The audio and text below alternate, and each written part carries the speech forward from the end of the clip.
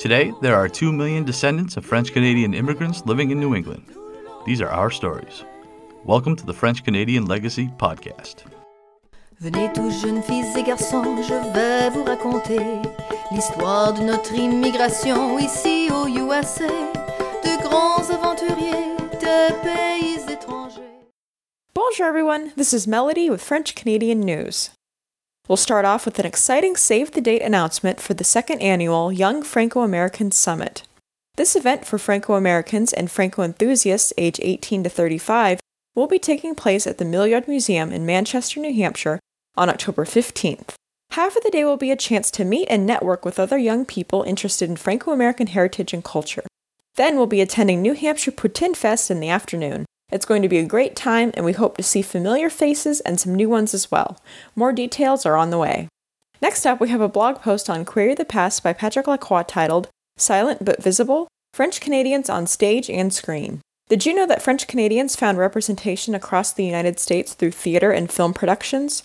Or that an Ontario-born novelist created an entire cottage industry based around French Canadians' frontier experiences? Check out the post to learn more about these French-Canadian stories and characters that populated American film. We have a blog post on Louisiana Perspectives by Joseph Dunn titled, When Louisiana Risked Becoming Another Quebec. Check out this article en français about the comparison of Louisiana to Quebec concerning language and the history of these two different places. And now on to events. On June 7th at 6:30 p.m. Central Time, 7:30 p.m. Eastern Time, check out this online event for the French All Around Us Louisiana authors. Of course, this event is tonight on the day that this news segment airs, so sign up for it as soon as possible. On June 9th from 6 p.m. to 7:30 p.m. Eastern Time, this is your reminder to check out Le Grand Jacques Movie Night at the Museum of Work and Culture. The director of the film, Hermenegilde Chiasso, will be participating in a live Q&A session after the film viewing. Tickets are $10 each. On June 11th at 8 a.m. and June 12th at 5 p.m., check out the 25th Annual French Heritage Festival in St. Genevieve, Missouri. From June 9th to the 24th, check out the Franco-American Festival Week in Lowell, Massachusetts for a whole week of activities and celebration of Saint Jean-Baptiste Day. That's all I've got for you this time. Everything I've covered today will be linked in the French-Canadian Legacy Podcast episode description. Merci for listening. Bonjour and welcome to the second installment of the Lacroix Library. Today we'll be tackling a vast array of communities and experiences in the form of Jonathan Gosnell's Franco-America in the Making, The Creole Nation Within.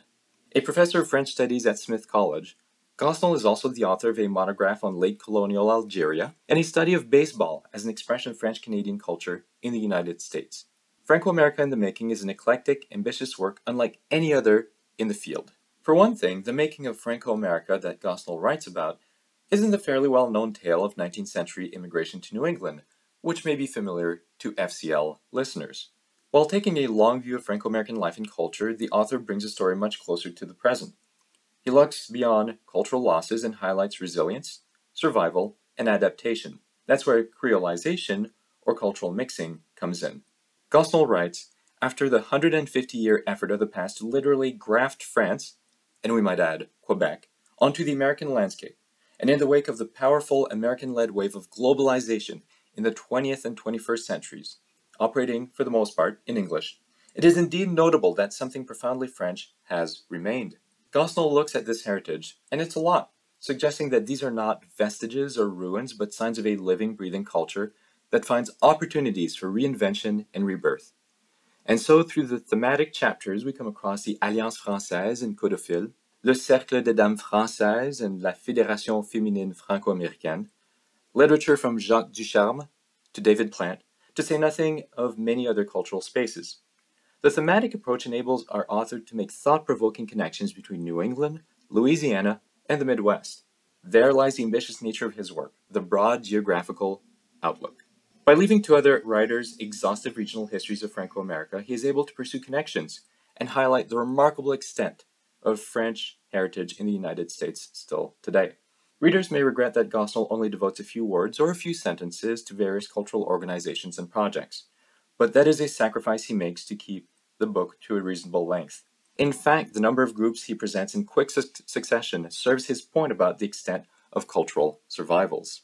Okay, a few things among many that I learned while reading Franco-America in the making. The network of Alliance Française on U.S. soil can be traced back to the early 20th century and wasn't confined to cities with a metropolitan French presence like Boston or New York. Chapters popped up quite early in Woonsocket and Fall River, Lewiston, and Lowell. Organizers hoped to benefit from France's international prestige, as well as to serve Franco-American communities with cultural programming. I also learned about Jeanne Mance, a women's organization formed in Worcester in 1913, and it spread to other northeastern centers. Like other women's groups established in the era of traditional survivance, the Jeanne Mance Circle struggled to retain and recruit members at the end of the 20th century, though the Lowell chapter appeared to still be active when Gosnell's book was published in 2018. All told, this is an instructive book that enables us to see Franco-America through a new lens. In a sense, it's a voyage of discovery or rediscovery that raises new questions and new insights. Franco-America in the Making is available from the University of Nebraska Press, and you may be able to pick it up at your local library or to get a copy through interlibrary loan. Bonne lecture. First, I would like to get your thoughts. I mean, obviously, you know, you're an expert in French literature, and this is a conversation we've had quite a bit, and I've gotten very different views on this one question. I'm curious to get kind of what your take is, and that is, and I've got very different answers depending if I talk to somebody on this side or the other side of the border, frankly. Okay. Can literature be called Franco-American literature if it's written in English? Of course it can. Of course. So yeah. I don't know. I mean, Franco-American literature, what is it about? It's about... Yeah, is it the subject matter that just makes it Franco-American literature? Is it the DNA of the author that makes it Franco-American literature? I would say both. I mean, I think that it's definitely the author, and especially if they're writing about, if they're exploring their identity, obviously questions of language are going to come up, I'm sure. I mean, as you obviously know, the Franco-American story happens in multiple languages. So yeah, I definitely do not agree with the fact that it has to be only a French thing. And some of the greatest works have been written in English, so, or bilingual. Sure. Yeah, no, I just think, I mean, because that was one thing I see when I was north of the border, especially a lot, when I would try to make the argument that, you know, I'm a Franco-American. If I write something, I'd like to think it was Franco-American literature, even if it wasn't talking about my meme. Like, right.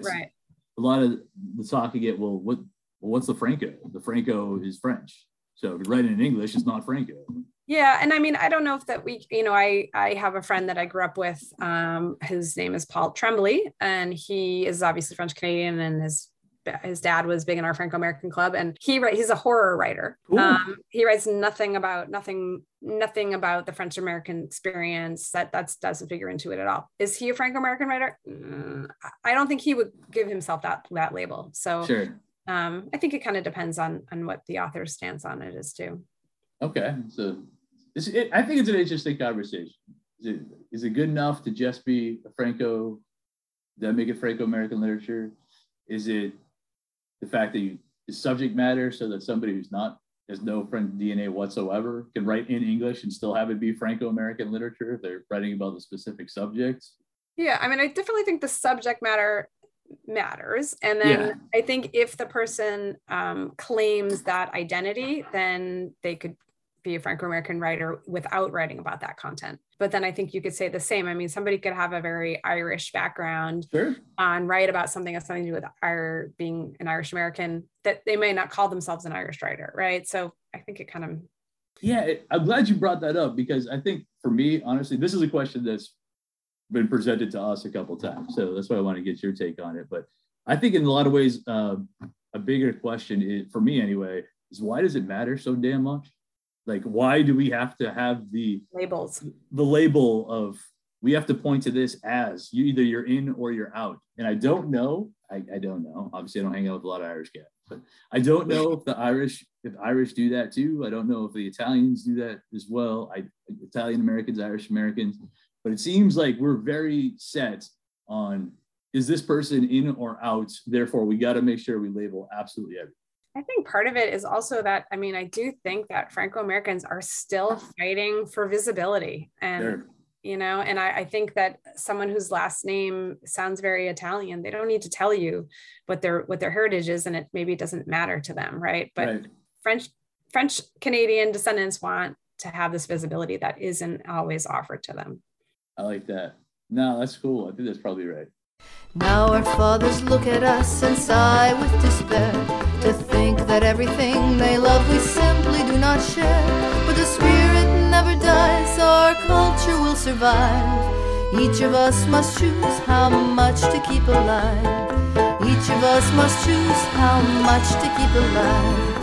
Special thanks to Josie Vachon for providing the music. You can find more about her at josievachon.com. This podcast was produced and edited by Mike Campbell. If you have any questions or comments, please email us at fclpodcast@gmail.com. You can also follow us on Facebook, Twitter, and Instagram at FCL Podcast for more information about the topics discussed. If you enjoyed the show, please subscribe and leave us a review on iTunes or wherever you listen to this episode.